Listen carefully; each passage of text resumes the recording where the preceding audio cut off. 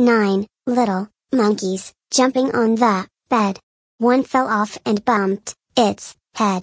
Mama called the doctor, and the doctor said, Welcome to another episode of Graham vs. Graham Presents Monday Monkey Poop, that podcast where Graham says monkey poop. Enjoy. Monkey poop. Monkey poop. Monkey poop. It's always fucking monkey poop on Mondays. That's probably why the show is called Monday Monkey Poop. With all of that out of the way, if you have not yet subscribed to Graham vs. Graham Presents on your favorite podcast platform, you should do so, and you can tune into all of the Graham vs. Graham Presents short podcasts for short attention spans. Shows include 365 Days of Fuck, The Weekly Shit, and Monday Monkey Poop. Goodbye.